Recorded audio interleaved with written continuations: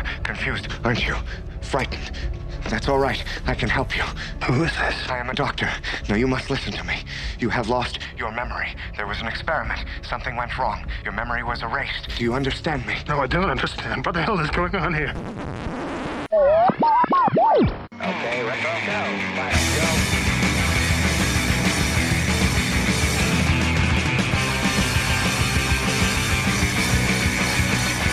Hello and welcome. Welcome and hello. This is Wait You Haven't Seen, and it's a show where we talk about movies, and specifically a movie at least one of us has never seen before. I'm your host, Travis, a.k.a. TV's Travis. This is episode number 114, and my guest this week to watch Dark City from 1998 is David Cadena. David, how are you? I'm doing good, man. I'm doing, it's been fantabulous. One of the things I would have to say that this movie from 1998 is very 1998. The pacing and all that stuff. So I'm really glad that I got to enjoy it as per the Plex server and foul ups and everything else, all the adventures we've had to get to this point. And thank you for inviting me on your show, man. Absolutely. So you had not seen this movie before. Were you aware of it as a film? Did you know, had you heard about it and it just sort of slipped by, or what's kind of your history with it, if any? So my history with this film per se is nada. Okay. Didn't even know anything about this film. I really enjoyed most of the actors in this film. I've recognized most of them and especially like for me, I'm a big Rocky Horror Picture Show fan, and Richard O'Brien was in it. So I was super excited when I saw him, and, watching, Edmond Dantes and watching all these other characters, and basically this whole life cycle from Dark City, and really trying to break it down. I will be 100% honest. It took me 3 tries to really get into it because I started watching 20 minutes of it, and the pacing wasn't exactly exciting for me going into it. And it was kind of predictable for me. Okay. But that's just because of other shows that definitely came past that movie. Right. You kind of have an idea of what's about to happen because of the lineage that it's had. Sure. So, okay, quick question for you. You watched this. Did it open with a narration from Kiefer Sutherland? Do you remember there being a narration where he talks about first there was blackness, then there were the strangers? Yes. Okay. Yes. So, yes. So, and the reason I ask that is the theatrical cut of the film. This movie came out in 1998. It was actually shot in 1996, which is something I want to touch on a little bit later because there's some interesting bits to that. But when they showed it as a test screening and the results weren't bad, they were very mixed. And the director, Alex Proyas, even said that he kind of knew something wasn't going to be great about, like, this wasn't going to be a movie for everyone based on the reactions, because he would look in the theater and he would see people kind of either half checked out or they were kind of fidgeting in their seats, like they didn't want to get up and leave. They didn't hate it, but they also weren't super engrossed in it. So he kind of already knew that it wasn't going to be a movie for everybody. And the studio, New Line Cinema, made him put in that voiceover to start things off. And they actually recut a little bit. So there is a director's cut of this that's available as well. That ended up getting redone about 10 years after the movie came out. So around mid to late 2000s, 2008-ish. It changes a few things in the movie, but it doesn't change the overall narrative. It's not a drastic difference like, say, a Blade Runner director's cut or something like that. What they did basically, not even close to that. Like they threw that. They didn't add an extra 2 hours. No, they threw that voiceover in at the beginning, and the director's cut doesn't have that.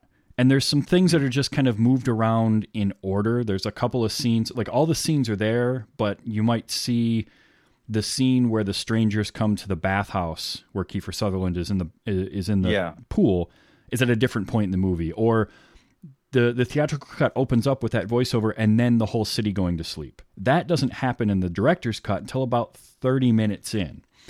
What it does is it changes the tone of the movie. And you mentioning that you kind of had a little trouble getting into it with the pacing and all that. The director's cut pacing is actually a little bit more deliberate.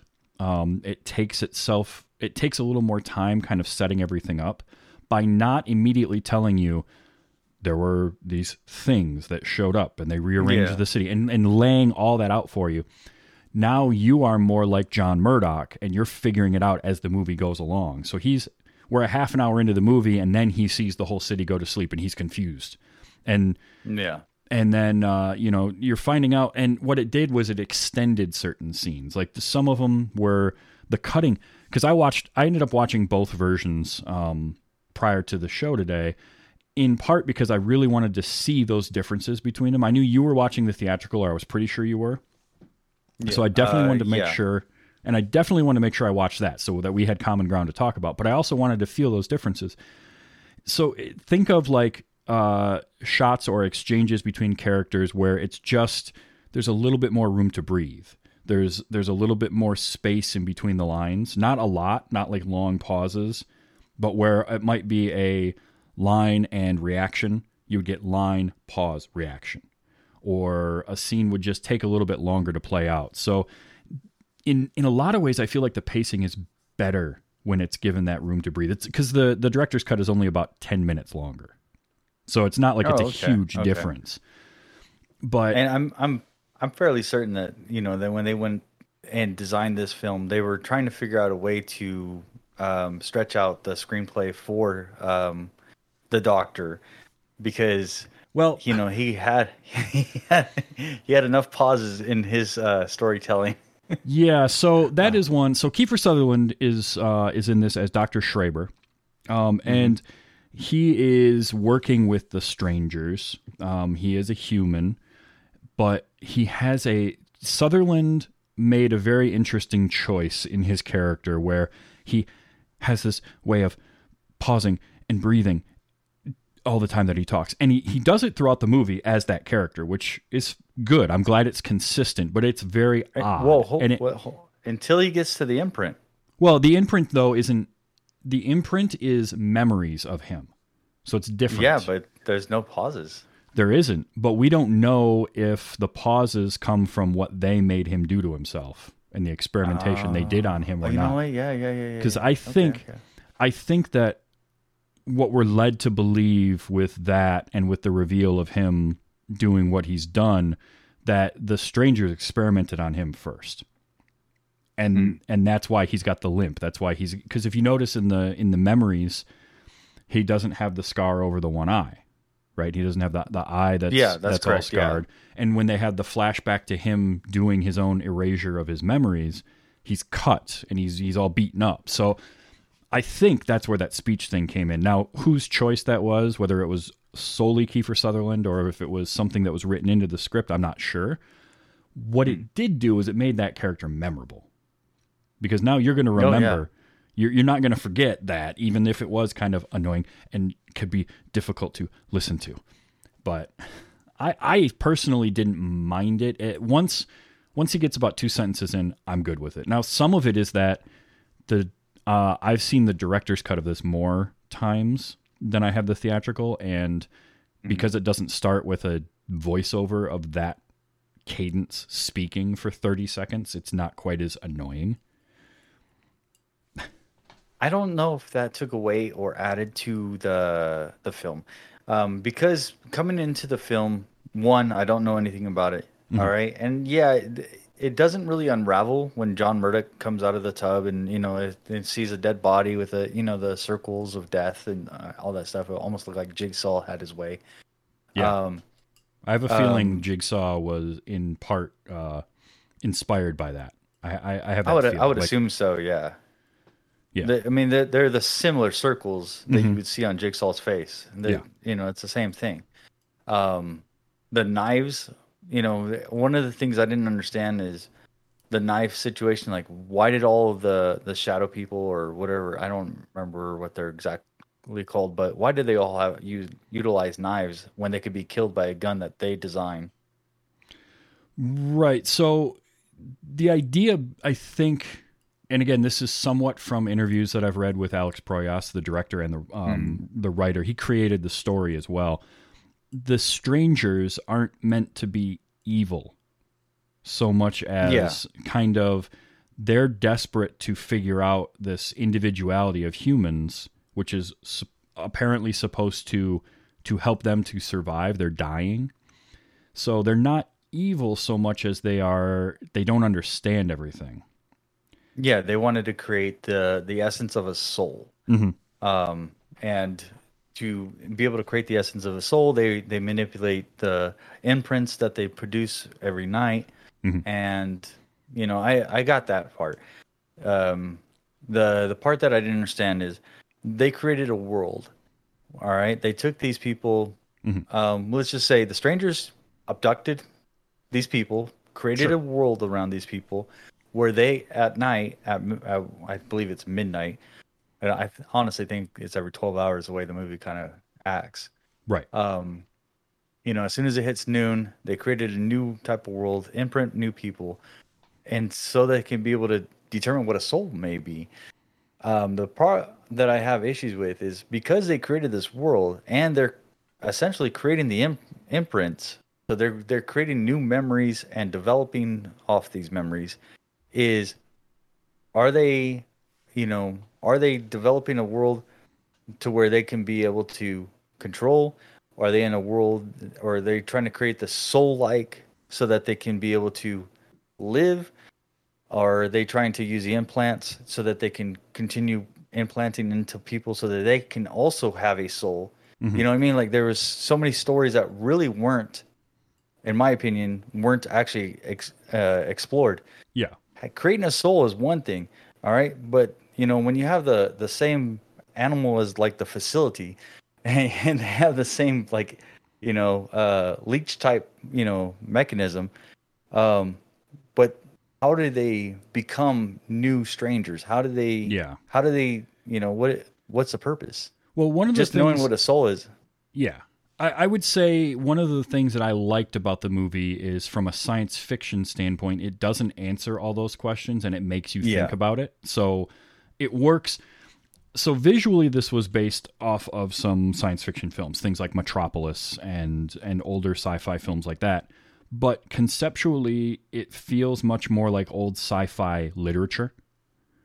And a lot of those stories would always leave you with a bunch of questions afterwards based on what you had read that would make you think about it more. And that's kind of, the movie does that too. You're right. It can be a little bit frustrating when it doesn't answer certain questions. Yeah. But at the same time, it makes you think about those and it makes you want more. Like, this would work, I feel like, really, really well in a comic book series.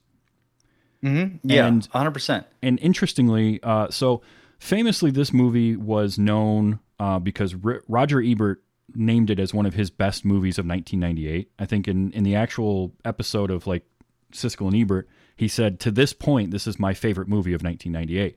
And he said in that show, he's like, I found out after the fact this wasn't based on a comic book, and he was surprised by that. And I can completely see that, because it feels like something that would have been a comic that was adapted into a film instead of the other way around. Alex Proyas actually came up with this concept and this story just as an original story.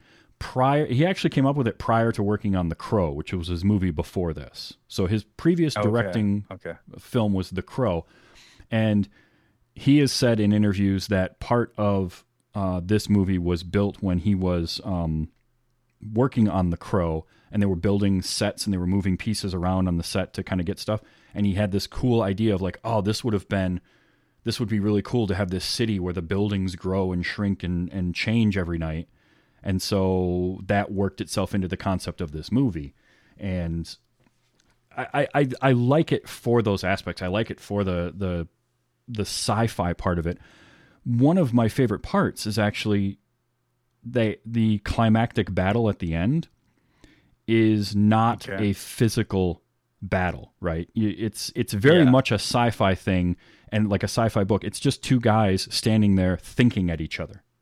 And that's the fighting. And it's kind of neat because it's not normally what you see in a film. Normally by the end of a film, it's fist fight, right? Because that's going to be more visually interesting to watch. So there's a lot going on in this movie. The Crow was an influence stylistically for Proyas, and then he brought that into this.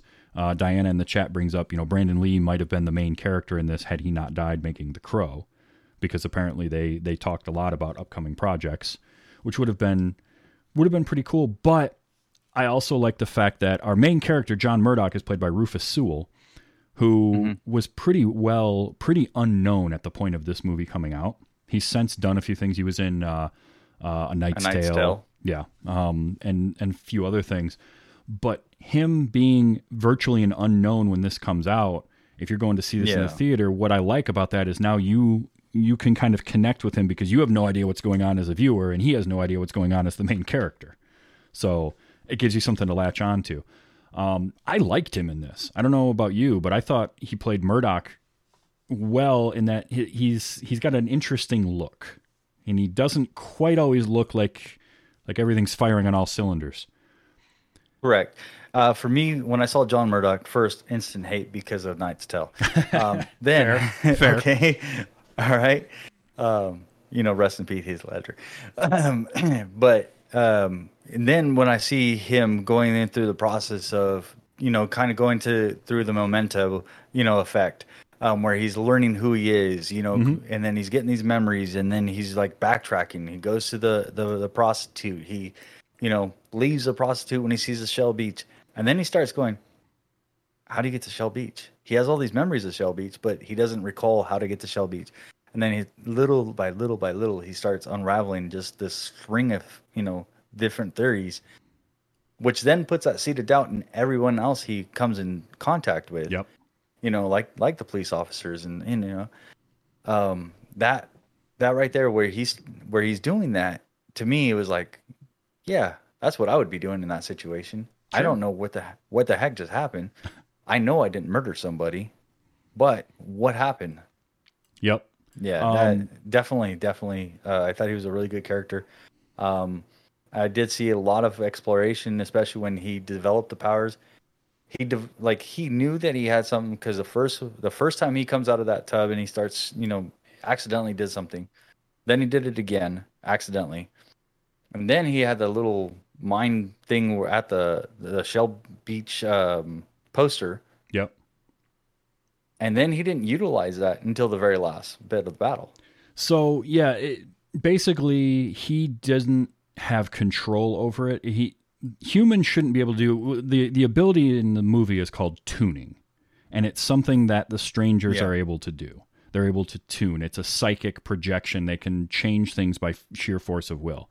And humans, to this point, we don't know how long they've been on this floating city in space, but to this point, humans have not been able to do that. Then suddenly he can, but he can't control it. He doesn't know how he's doing it. He's doing it like a reflex. And you're right, he doesn't use it, but it's in part because there's also this underlying thing where he still is a human and he still has feelings, and he has feelings for... He has some feelings for the woman who is supposed to be his wife, who may or may not be someone he actually has any clue as to who she was prior to the events of this movie. She's played by Jennifer Connelly. Her name is Emma/Anna at the end. But when the strangers show up with her, they've kidnapped her and they're holding her hostage. He doesn't use his tuning ability there to kind of save her, to keep her from getting hurt. But then he's imprinted by Dr. Schreiber and given kind of unlocking his abilities. And Schreiber teaches him how to do it through that imprint. And then he just goes hog wild.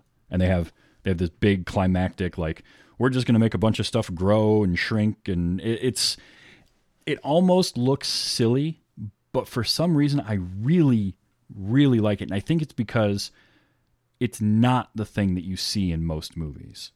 It's not the way you see, like, it's not the climactic fight that you get in a movie, a sci-fi movie typically. Like, The Matrix doesn't have that, right? The Matrix ends with a literal fist fight between two people.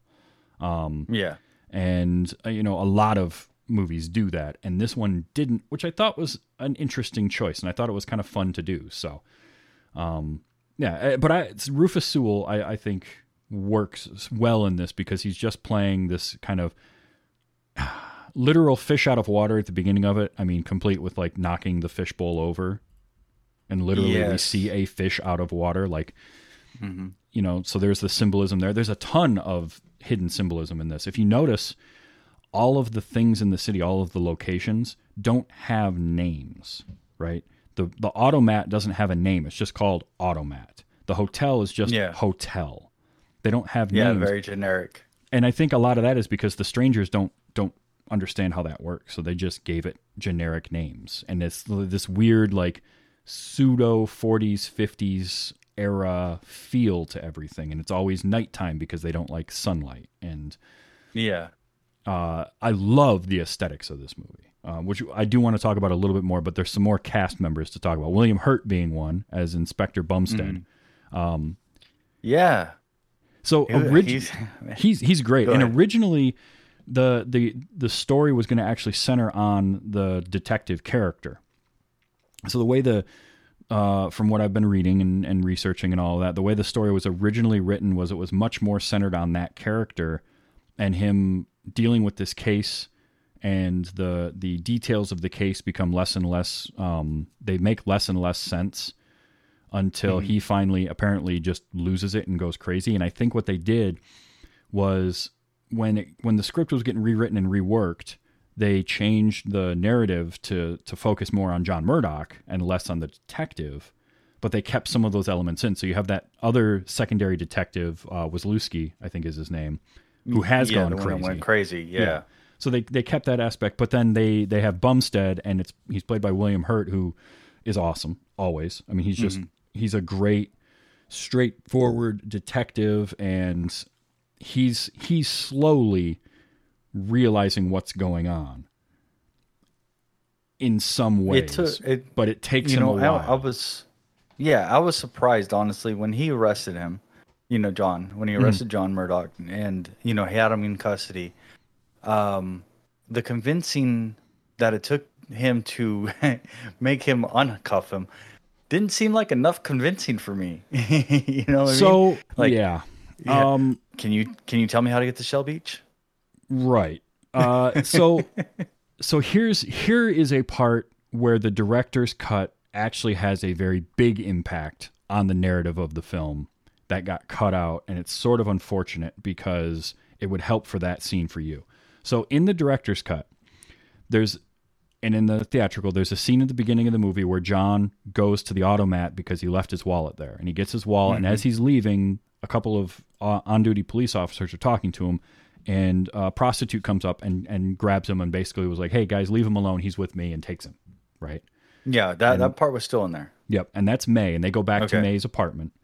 So it plays out exactly the same, except in the director's cut, there's a moment where he picks up a teddy bear, and when he's standing there talking to her as she's undressing and putting her robe on, he looks over and a little girl peeks out from the bedroom door, and it's May's daughter. So he has a little, hi, waves to her. He leaves. Later on in the film, when Emma goes to see her and is followed by Detective Bumstead, and they find May dead. They find the prostitute dead. As they're sitting in her apartment and having a glass of water and talking, Emma hears something and finds the little girl hiding under the bed. And the little girl saw what happened with the strangers. And she drew a picture. And she drew a picture of her mom and 3 men in dark coats. And Bumstead sees that picture. That part would have definitely helped me out with the understanding of why he was able to get out of handcuffs pretty quickly. Because the way it was written in the theatrical, that, like, the seed of doubt was fast, man. Quicker than Jedi. So that's one of those where I really feel like that it doesn't change the narrative, it doesn't change the entire movie, but it makes a lot more sense for Bumstead to be like, you know what, maybe this guy isn't completely crazy, because he sees the floating book, he sees a few things, and add into it this picture from this little girl as well. It's one more layer on top of that I think just adds to it. So you're right. In the theatrical version, it does feel like he just comes to that conclusion a little bit quickly. He's a little more skeptical. There's I love the moment where he's got his accordion in the backseat of his car, and Emma notices it, and he has that, it was a gift from my mom, but I can't remember when she gave it to me. And that's the other thing, is at that point he's slowly, the chinks in his armor are slowly, getting stronger. And the finding the girl's picture was right before that scene where he talks about, I can't remember when I got it from my mother. So it's like you compound what Wazlewski told him, what the other detective kept saying to him, on top of weird occurrences, on top of, and it picks up and it layers on. So, the weird game of Jenga right there. Mm-hmm. Once the detective was on board, I felt like, then the story started really kind of, metastasizing a little bit, and you could start getting actually like an actual story, because John Murdoch on his own, great story, detective, Crazy Pants, going through the railroad and, oh man, trying to find the express route. That right there was, it didn't make a whole lot of sense from my standpoint, going, okay, well, why can't he find an express route? Oh, that was an express route. Well, how do you get on that train? They didn't really dive into that. Like, they never dived into why he could not get on that train, other than the shadow people, or, the strangers, or whatever you want to call them. Basically didn't allow people to leave the world. Yeah. So the whole idea was that they were giving just enough of that seed of like, here's Shell Beach, here's how you get there by the train, but you can only get to that stop with the express train, and the express train never stops anywhere. Yeah. And so that's all set up, and then the crazy detective is like, yeah, you can't get out of the city, but that's okay. I figured a way out. And how am I going to get out? I'm going to jump in front of this damn train. Like, yeah, exactly. That was a good scene though. That was I liked that, because I like giving closure to that character too. Yeah, you had to have some type of closure. Otherwise the story, there was a lot of kind of open-endedness into some of this story. Having some type of closure, especially with the part that was supposed to be, what's his name, the detective that didn't go crazy, Bumstead, yep. Bumstead. And then this one character, the detective that actually went crazy, they didn't really give him enough meat so that we can understand why he went crazy, but give him that last bit of, here, tear this off, and then, expose this world. That right there gave Bumstead enough ammunition and mental capability to be able to see, okay, maybe he was crazy for a reason. Yeah. Maybe. Yep. And it's a bummer that Bumstead had to die. That was a bummer of a scene, because they get all the way to quote unquote Shell Beach, right? And they break through, and there's that moment. That's like the big, because up until that point in the movie, you know something's weird. There's obvious the strangers aren't human, and it's obvious something's going on. But up until that scene, you're still somewhat under the impression that they're on Earth.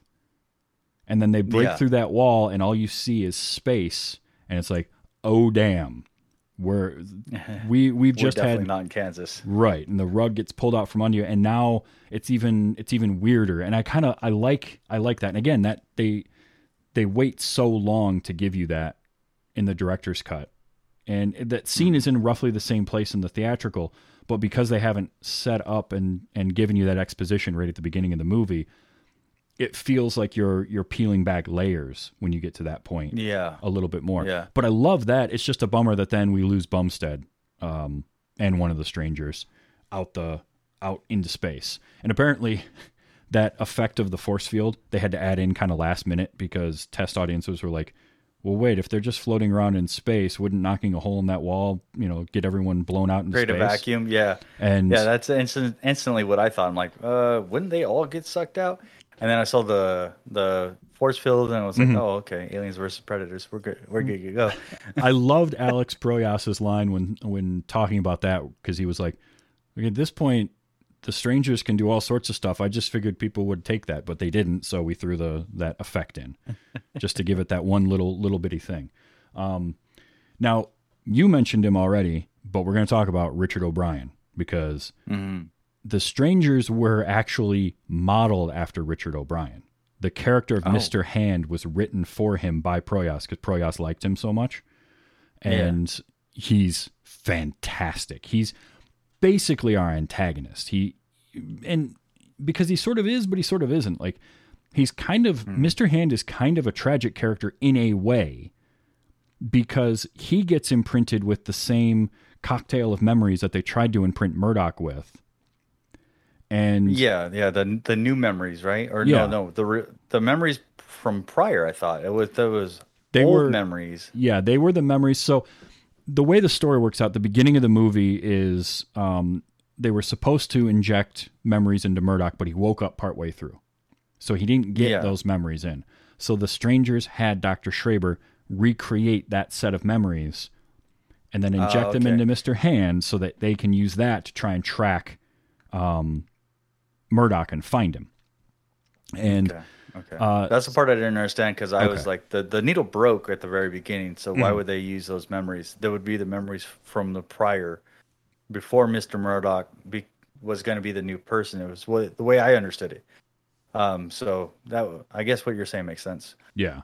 Just the way I understood it was they would do it from the memories that they had from the last batch before Mr. Murdoch became, the new character. Yeah, and what they did was they were using the same ones because he had part of them. And so with part of those memories, they were going to try and trace him that way, because their thought was that he would be trying to figure things out based on those partial memories, since that's all he would have. So if they have all of the memories, they can be a step ahead of him. And it sort of worked and it sort of didn't. But Richard O'Brien was so good in this. I loved Mr. Hand. Oh, yes. Ever since I've seen this movie, I occasionally will do that whole throwing yes at the end of things. Mr. Murdoch, yes. Like the way his cadence, the way he spoke was so good. Like I loved that character, and he's the main stranger that we deal with. Yes. We get him. There's Mr. Book. I love the names: Mr. Hand, Mr. Book, Mr. Wall, who was played by Bruce Spence. The gyro captain from Mad Max 2, The Road Warrior. And he had a bit part in Lord of the Rings Return of the King. He was the if you ever saw the extended edition and they have the black guard at the gate, the guy with the huge mouth, he's only in the extended edition. He's the mouth of Sauron. I don't think I've seen that one. Okay. Oh, okay. But he's in that. He's a character, he's an actor that when you see him in something, you remember him because he has a very unique looking face. And he's also stupid tall, like 6'6", 6'7". And they even play that up a little bit more in this movie because he just towers over everybody. But he's a very imposing looking figure. So having him as Mr. Wall was pretty cool. He was the big, tall stranger. Yeah. But Mr. Hand, Richard O'Brien, just kills it. And I also liked that. So there's kind of the four strangers that show up at the beginning of the movie. It's Mr. Hand, Richard O'Brien. It's Bruce Spence's Mr. Wall. And then they have two other ones: the little child and another man. The man, Mr. Quick, is the one that dies.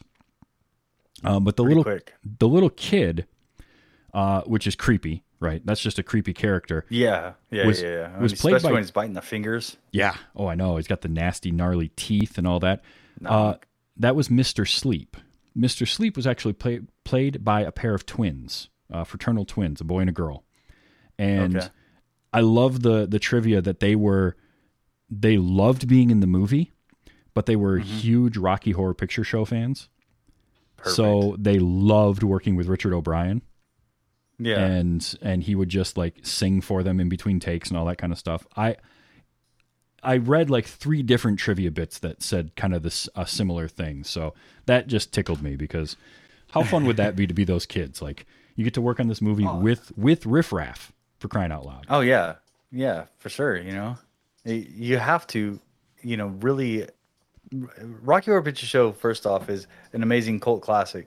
Bringing Richard O'Brien into this film, gives it that cult-like feel. And Mr. Hand being the character that he is, where he does have that riff-raff feel to him, but he also has more of like a closed off but still open likeness to him. I really can't explain exactly what I'm trying to say, but the main purpose is Mr. Hand was like very confident in who he was finding, and figured by the information that he was seeing and his memories and stuff like that, was for certain, without any doubt, that he knew exactly where the guy was going to be at. Yep.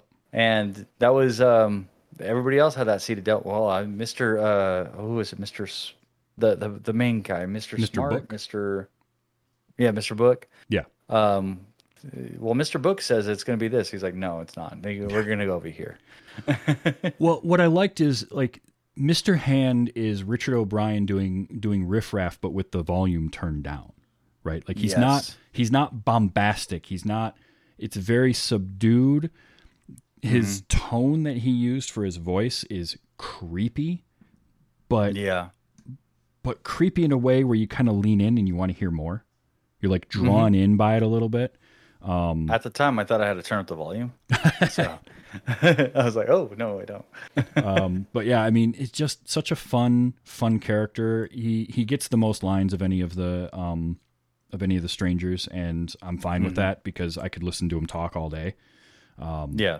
But I also liked how he changed when he got imprinted with the Murdoch memories to be a little bit more. He was always fairly confident as Mr. Hand, but when he became kind of the Mr. Hand Murdoch, he kept referring to himself as we and thought of himself as Murdoch, and like that confidence ramped up. And became more, and I love that. It was it was such a subtle change in the character. Like he became a little bit more gleeful in the darker aspects of things. In the darker parts of those memories, the serial killer parts of it. Like Mr. Hand latched onto that side of it, whereas John Murdoch was trying to figure out if he was even capable of doing these things because it didn't feel right. Like it didn't. The memories didn't feel like him to him, but to Mr. Hand they fit, and that's who he was now.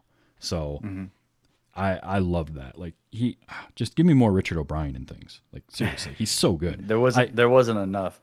And also he was Phineas and Ferb's stepdad in the show Phineas and Ferb. He's Lawrence Fletcher, and he's great. So just more Richard O'Brien, please. Yeah, there's not enough Richard O'Brien in the world. But that was the other part. Okay, so when they were trying to create John Murdoch as a serial killer, and they were talking about the memory swap and all that stuff, one of the things I didn't quite understand is how come most other people were able to take that imprint and run with it as a serial killer and stuff like that. And I know he had the powers of the strangers, but how come he couldn't be imprinted? Because Richard O'Brien, Mr. Hand, was able to be imprinted, but John Murdoch wasn't able to be imprinted any further. So from what I gather and kind of my interpretation of it, number one is when they go to imprint Mr. Hand, if you remember the other stranger, Mr. Wall, is very much against it. He's like, no, it's never worked before. Every time we've tried it, it's gone bad. We can't imprint their memories on us. So there's that part of it, and obviously it failed because by the end of the movie, he's like, look, I'm dying. This is not, this doesn't go well. But I think also it was a combination of Murdoch waking up midway through the experiment.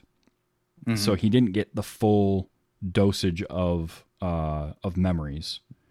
And I think, and I could be wrong on this, but I think we're to be led to believe that this is their first attempt at a serial killer. Yeah, they said the other serial killers were able to do it without any issue. So this imprint would. Now, Mr. Murdoch, when he was in the bathtub going through the imprint phase, he woke up prior to the needle making impact into the skin. So that injection never made it into him. Until he was locked up into the Wheel of Fortune death spiral thing. So, he had part of the memories. The Shell Beach and Uncle Carl and all of that were partial memories. But those were from previous memories. That was from this one. That was from the bathtub. Because because Mr. Hand had the same memories. He remembered Shell Beach. He remembered Uncle Carl. That's how he knew to go there and find him there. That kind of stuff. So he got part of them. The problem was he didn't get all of it. So he was then trying to piece it all together, and he couldn't remember who he was. Plus, I think, too, whatever previous killers that they had tried out with may have been predisposed to that. And this was the first time they were trying it with somebody new, because they talk about how they're swapping memories all the time. And they're moving them from here to here. And that occasionally some people do wake up, i.e. the crazy detective. But they're usually able to just get rid of them or deal with them. Round them up and kind of take care of them. And he was one that they couldn't, because he woke up partway through, and because Schreiber didn't say anything about it. So, again, there's a lot of questions that you come away from this movie with that you want answers to. And I wish that it had been more popular and more seen when it came out. Because, again, this movie came out in 1998. It had a budget of about $27 million in mid-1990s money. It made worldwide about $27 million. So one of the things was Alex Proyas had said, look, New Line should have just let me put out my movie, the director's cut of it initially, and it would have done as well, if not better. Because it's just, I feel like it's a little bit better of a movie, but that's that extra 10 minutes, and that's that kind of restructuring, and there's those few little things that so it wouldn't have done worse. Let's put it that way. It wouldn't have been like this huge bomb if they'd put it out as the director's cut at the time. But it also, I don't think, killed it making a theatrical cut. Like, it didn't drastically change things. But I wish that this would have been more popular, because I think it would have, it could have had legs. I would love to see either a graphic novel series or like comic book series, or even an animated series of this. I think would be really cool. Even a TV series, because a TV series would have been able to break it down a little bit more. You know, if you would have had chunks, like even a short series, you know, one of those like six episodes, just giving that a little bit more runtime so you can have better explainers. I think we would have a better idea, because the Strangers really didn't understand where the Strangers were coming, why their life force was being eradicated. You know, it would seem like they had enough people to implant if they wanted to grow a new set of Strangers, but there was no explanation of what they were trying to do to create a soul, why they wanted to create a soul, because even if they created the soul, would that help them develop, you know, life sustainability? Right. None of that was explained. I think making a short series or even an episodic show would have been able to give this a little bit more legs, so you can have a better understanding of why the Strangers were doing what they were doing. And because they weren't bad people, they abducted somebody, but they weren't bad people. They just wanted to survive. Mm-hmm. Not knowing why they wanted to survive, or not knowing how they could survive. That right there left so many loopholes. Oh, sure. Yeah, they're not an evil race, but they're definitely not altruistic. Like, there's something going on. We don't fully understand it. We don't get all the answers. It does make me think, and Diana again in the chat brings up how great this would be if it were done today. And I do think that if this idea had come about for Alex Proyas today, you know, within the last 5 years, it would have been a Netflix series. He would have found a way to pitch it to Netflix or Hulu or somebody and make it that way. And this happens a lot with movies that I talk about on here. I talked about it with Titan AE, I remember. I talked about it with Snowpiercer, which did become a series. Yeah. There's so much in sci-fi that works better when you have more time to tell your story and you can build your world. This movie, surprisingly, for an hour and 40 minutes or an hour and 51 minutes, depending on which version you watch, so less than 2 hours, it does a pretty incredible job of world building and setup without feeling rushed. But it does still leave you with a lot of things that you're like, well, wait, hold on a second. And you want to know more. And that's where I think you could revisit this today and make something out of it. And people would be, it's got enough of a cult following that I think people would get into it if it were to be made now, because there's so much cool, like, structure and bones to this thing, this story, this idea of the Strangers, and this idea of using, how do they focus pure will power into making things on is it something they could do in any environment? Could they be plopped down on a planet and start building a city there just by force of will, or do they need whatever this floating disc in the machine was? So yeah, there's all sorts of cool stuff like that. Now, yeah, that'd be amazing. I have to ask you about this because I'm very, very curious to know. While you were watching this movie, did the look or the aesthetic remind you of anything else? First thing I noticed was like a Gotham type feel to it. Okay.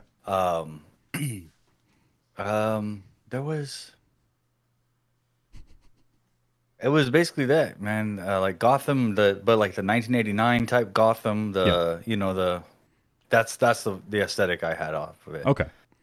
Diana in the chat has brought up the name that I was thinking of. The Matrix. So the Matrix. The way I thought about the Matrix in this film was a lot of the doorways and a lot of the being able to pass through. That kind of thing. Mm-hmm. I didn't really see the buildings uprising as part of the Matrix as much, but but funny thing was the rooftops, those sets were literally sold to the Matrix. Now that's awesome. I did see, and I listened to an interview with Alex Proyas about the connections between the two, because the Matrix came out in 1999. And when I covered that on the show a few months back with Tanner, we talked about that, and I mentioned the similarities in the look and feel of Dark City and the Matrix. And at the time, I hadn't done a ton of research on Dark City per se, but I knew that they came out similarly. They both had that same kind of a look. They have the scenes set in the computer world in the Matrix have a very noir feel to them. This movie is much more that noir feel, but there's that similar tone. There's a lot of stuff happening at night in both movies.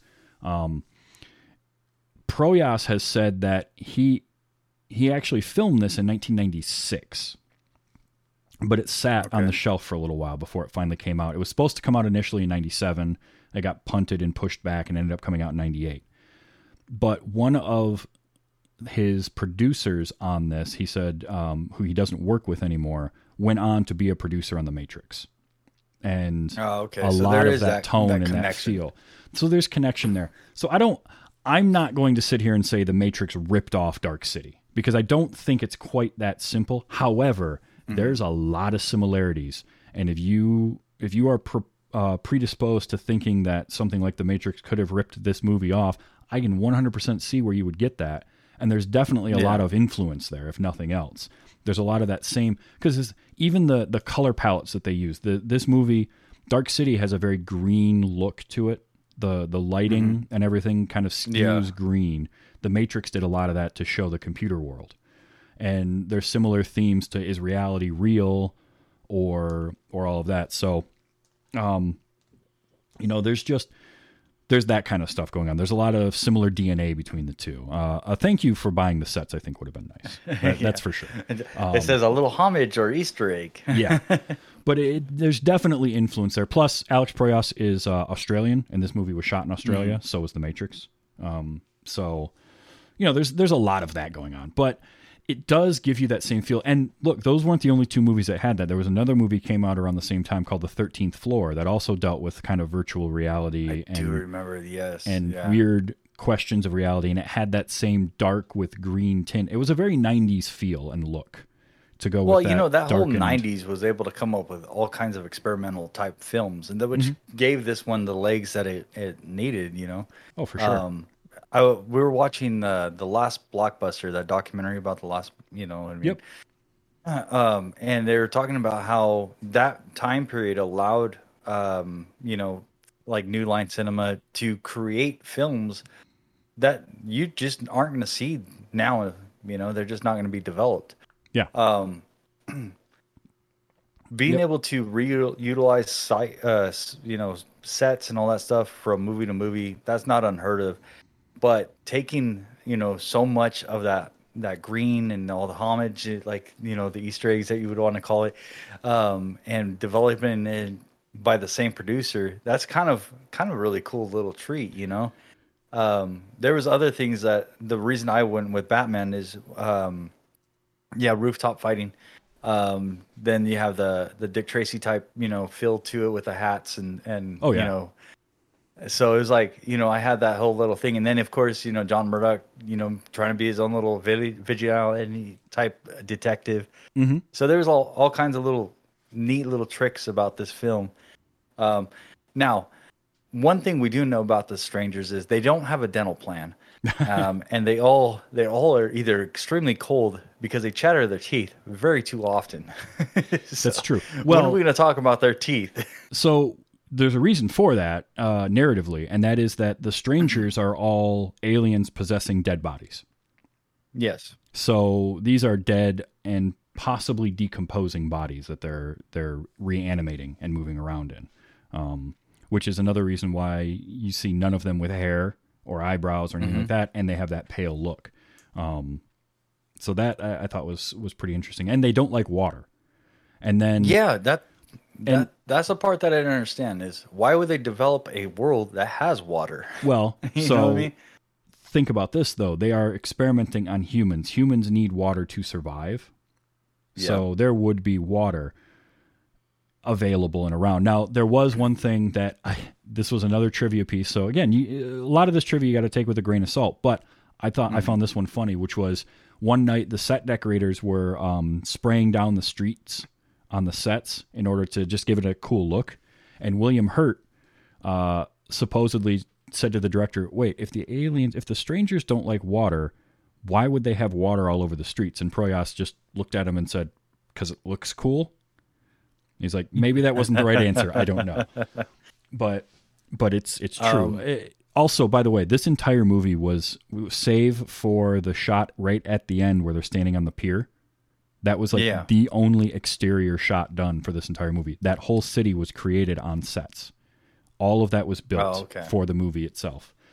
But what I'm trying to get at, okay, they're creating this memory of Shell Beach, right? Mm-hmm. They don't like water. Why wouldn't they go to like Cabin Fever or Mountaintop Land or something like that, where they wouldn't have the theory of water as one of their main things to look forward to? I have to wonder, because if you remember in The Matrix, one of the things that Agent Smith talks about was the first Matrix built was a utopia, but all of the humans rejected it, right? Because it was too perfect. Because they needed to have pain, they needed to have anger, And I wonder if there's some of that going on in this.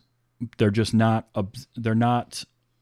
coming right out and saying it, but perhaps an early version of the experiments, they tried that and they realized, no, we've got to have something dealing with kind of an ocean or getting out of the city, something that isn't the city. And what would be by a city would probably be an ocean based on what they would know from memories from people, especially if they took all these people from the same spot. Like if they abducted just a city's worth of people and this city is Chicago or New York or something like that, all these people are going to have memories, because that's what they have to build everything off of, is the memories of the people that they have. Yeah. Okay. And so that's my guess. That's my best guess, is that that's what people remembered. So that's what they had to go with. But again, these are interesting things because why didn't they think of like using a mountain or a hill getaway or, skiing or something like that? Like there's all these different things they could have done. But those are the questions that you have to ask yourself, and that's where I say I can see the sci-fi literature influence in this story. I mean, I could definitely see the sci-fi in this. Going to the bathhouse as like a getaway was pretty slick on the doctor's end, in my opinion, because sure. he knew their one weakness. He's like, I'm gonna go right here. You're gonna come get me? Come in the middle. I'm gonna stay in the middle of the pool. You're gonna have to come and hang out with me. And I like that. Now, what I did like too was the moment where one of the strangers moves. He tunes and he moves the ladder from one end of the pool to the other, so that Kiefer Sutherland has to then swim back across the pool. I liked that. That was a fun little you want to play games? We'll play some games. Well, we can do what you can do, but better. Yeah, exactly. What I think ends up being with this movie that I just like a lot is is that it makes you think, it makes you question things, but it's good sci-fi. It's not an action movie with sci-fi elements. It's a straight up sci-fi story being told. It's a very small scale story. It just takes place in that one city. I love the ideas of it. I love the moment where, the city shuts down and everything turns off and everything goes to sleep, and they go through and they're tuning and they're changing everything. And you're watching all this happen, and Murdoch is he's lost. He can't figure out why this is happening and why it's not happening to him. And the strangers can't figure out why it's not happening to him. So, yeah, Okay, so really just real quick. Yeah. All right. The power of tuning, where they're able to adjust the city, the making the whole world go to sleep, all that stuff. John doesn't go to sleep. John witnesses all this happening. All right. Now, at the very end, when Riff Raff tries to make him go to sleep, Mr. Hand tries to make him go to sleep. At first, he couldn't make him go to sleep. Did John have to submit? Yes. To. That's what I kind of thought. In fact, he even tells him to. He tells him to submit or to give yourself up, and then tells him to sleep, and that's when he does. Okay, because I was trying to figure out, because he was able to stay awake the whole time. Why would that work? Yeah, he basically allowed it so that Emma wouldn't get hurt. Yeah, that's what it was. Okay, all right.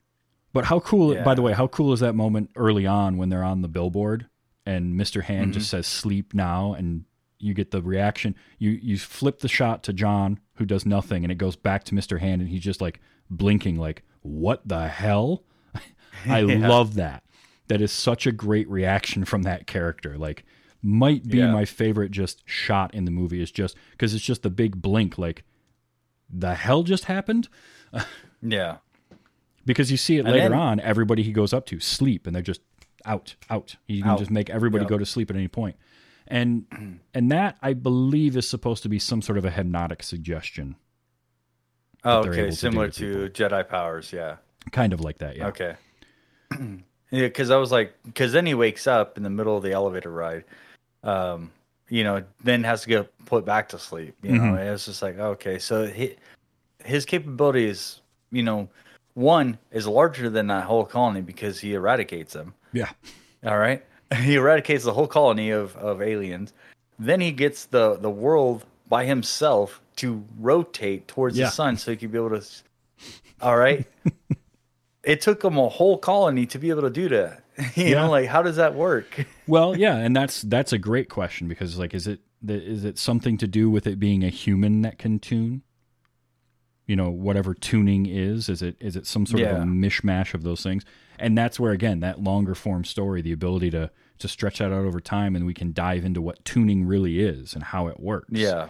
And, the fact that one man can utilize his tuning ability into the machine and have it affect the whole thing, where it took this whole colony of the creatures. Now, did he turn that into the machine? Because the machine, I thought, broke. Well, the big clock is the machine, and that was what he was staring at when he started doing it. So I assume that the machine was still there. Because I think he even says to Dr. Schraber, I can do this if I concentrate hard enough. Yeah. I saw that, but I thought that when he was going through the process of, chop suey with Mr. Book and the rest of them, it seemed to me like the machine also dropped and fell down, and so I was well, maybe the machine isn't a necessity. Mm-hmm. Maybe there's something in there that just gives him that ability to turn the world. I don't know, but watching him basically take out everybody, he has to be powerful. He has to be extremely powerful. Make Miss Marvel look like a weak sauce. Pretty much. And the movie does the right amount of hand waving. Of don't worry about this part. This is how it works. It does the right amount of that, where it's still what you're watching is compelling enough that in the end you just don't care. I just didn't care that I didn't get those answers while I was watching this movie. I had the questions, but how does gravity work on this thing? What's creating the gravity? Is there something, because there would have to be something spinning and create the mass and create the gravity. Yeah. We don't know. It's just a big disk floating through space. And is it going somewhere? Is it just in one central location? Was it, was that star always there? Like they were just the perfect distance away, but they never turned it over. Like there's all sorts of questions like that. Because if the sun was, if that sun was below the horizon, wouldn't it have been hitting the lower part where all the strangers are?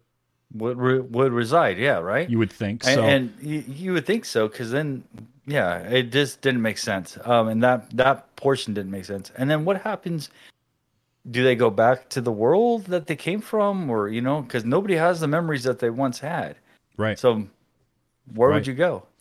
And that's where I think a sequel and continuing the story would be interesting. What does Murdoch do with this new power that he has? How does it change him?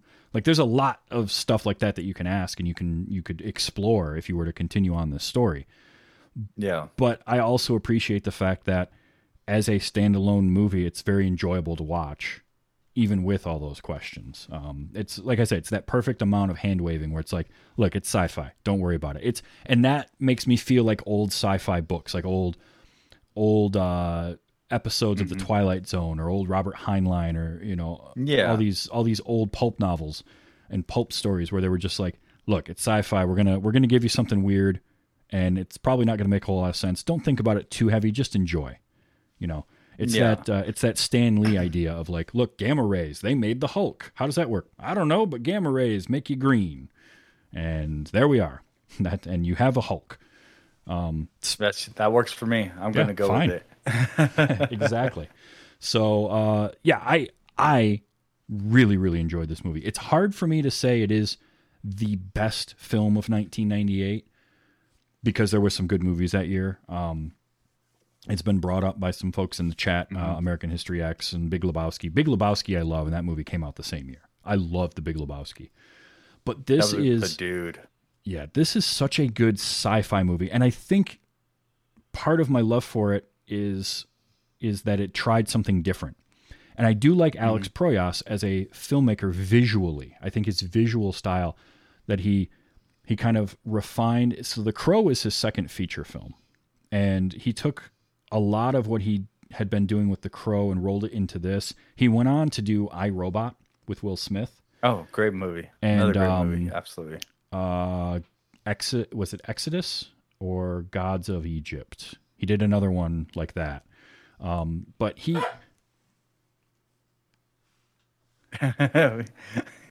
But he has just a really cool visual style that I really dug in this movie. I just wish more people would see this. I'm glad you got to see it.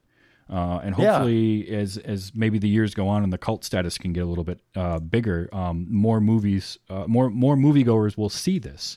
I'd love for it to get into like a streaming service because it's not on a Netflix or Hulu or anything. Somebody's got to pick this thing up and put it out there and just let people see it because it's honestly. Well, now that I've purchased it, at least I'm the one person that purchased it this year. So there you go. I feel pretty good about that. So. Yeah. Well, hey, look, I'm really glad that you got to see this, and I'm glad that you enjoyed it. That I think is the bigger one because this could have been a movie that you definitely wouldn't have liked, and I would have understood that. But I much prefer that you enjoy when you get to see something new, especially given that you bought it. Yeah. Well, and I make sure I have it downloaded to my phone because you gotta make sure you have your Amazon offline. Oh yeah.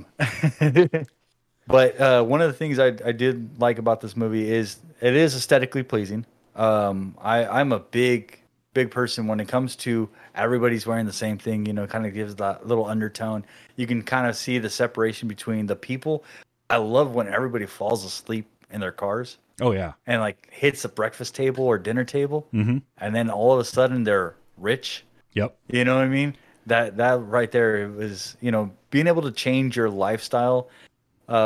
This one is like straight up for The Secret, Mm-hmm.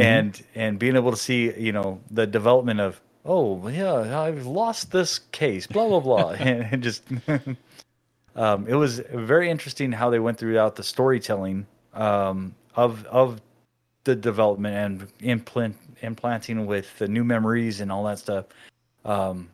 one of the things I really, really enjoyed was how even the strangers didn't know how close those buildings would get, and they would still get caught in the stairwell, and be also be eradicated. Yep. when they're the ones that are trying to save the world.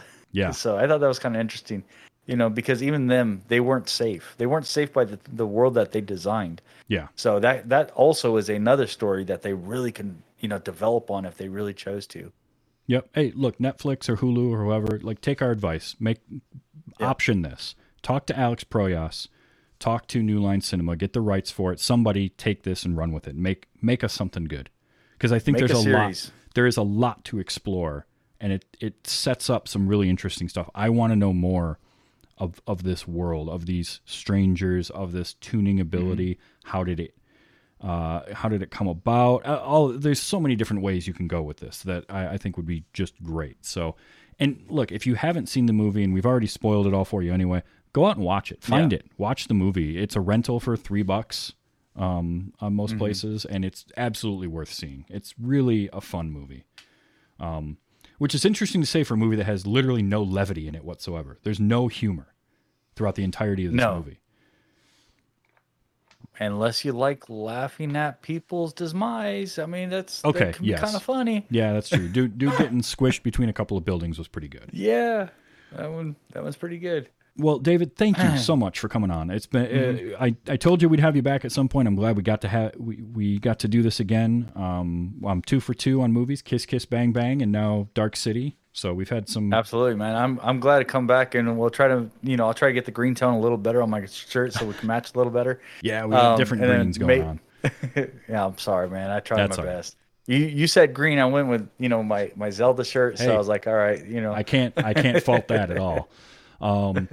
Yeah, so if you want to be like Diddy or Diana or Phelan and hang out in the chat room while we record this show, you can do that. We record on Twitch, twitch.tv/TVstravis. I do this every week, Sundays typically. And if you follow me on Twitter at TVstravis, you'll see the go live announcements when I'm ready to go. I do have a Discord, and I'm working on some stuff with that to open it up to more people.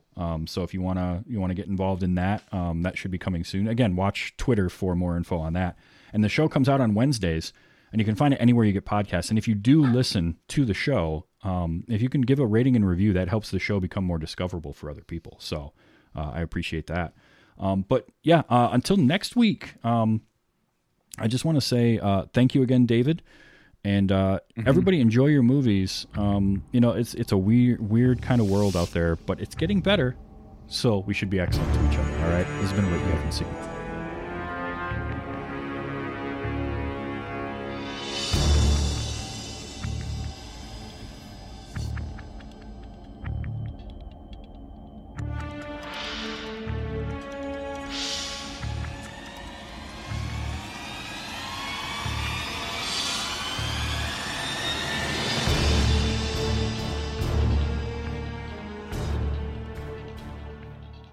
Mr. Murdoch, yes?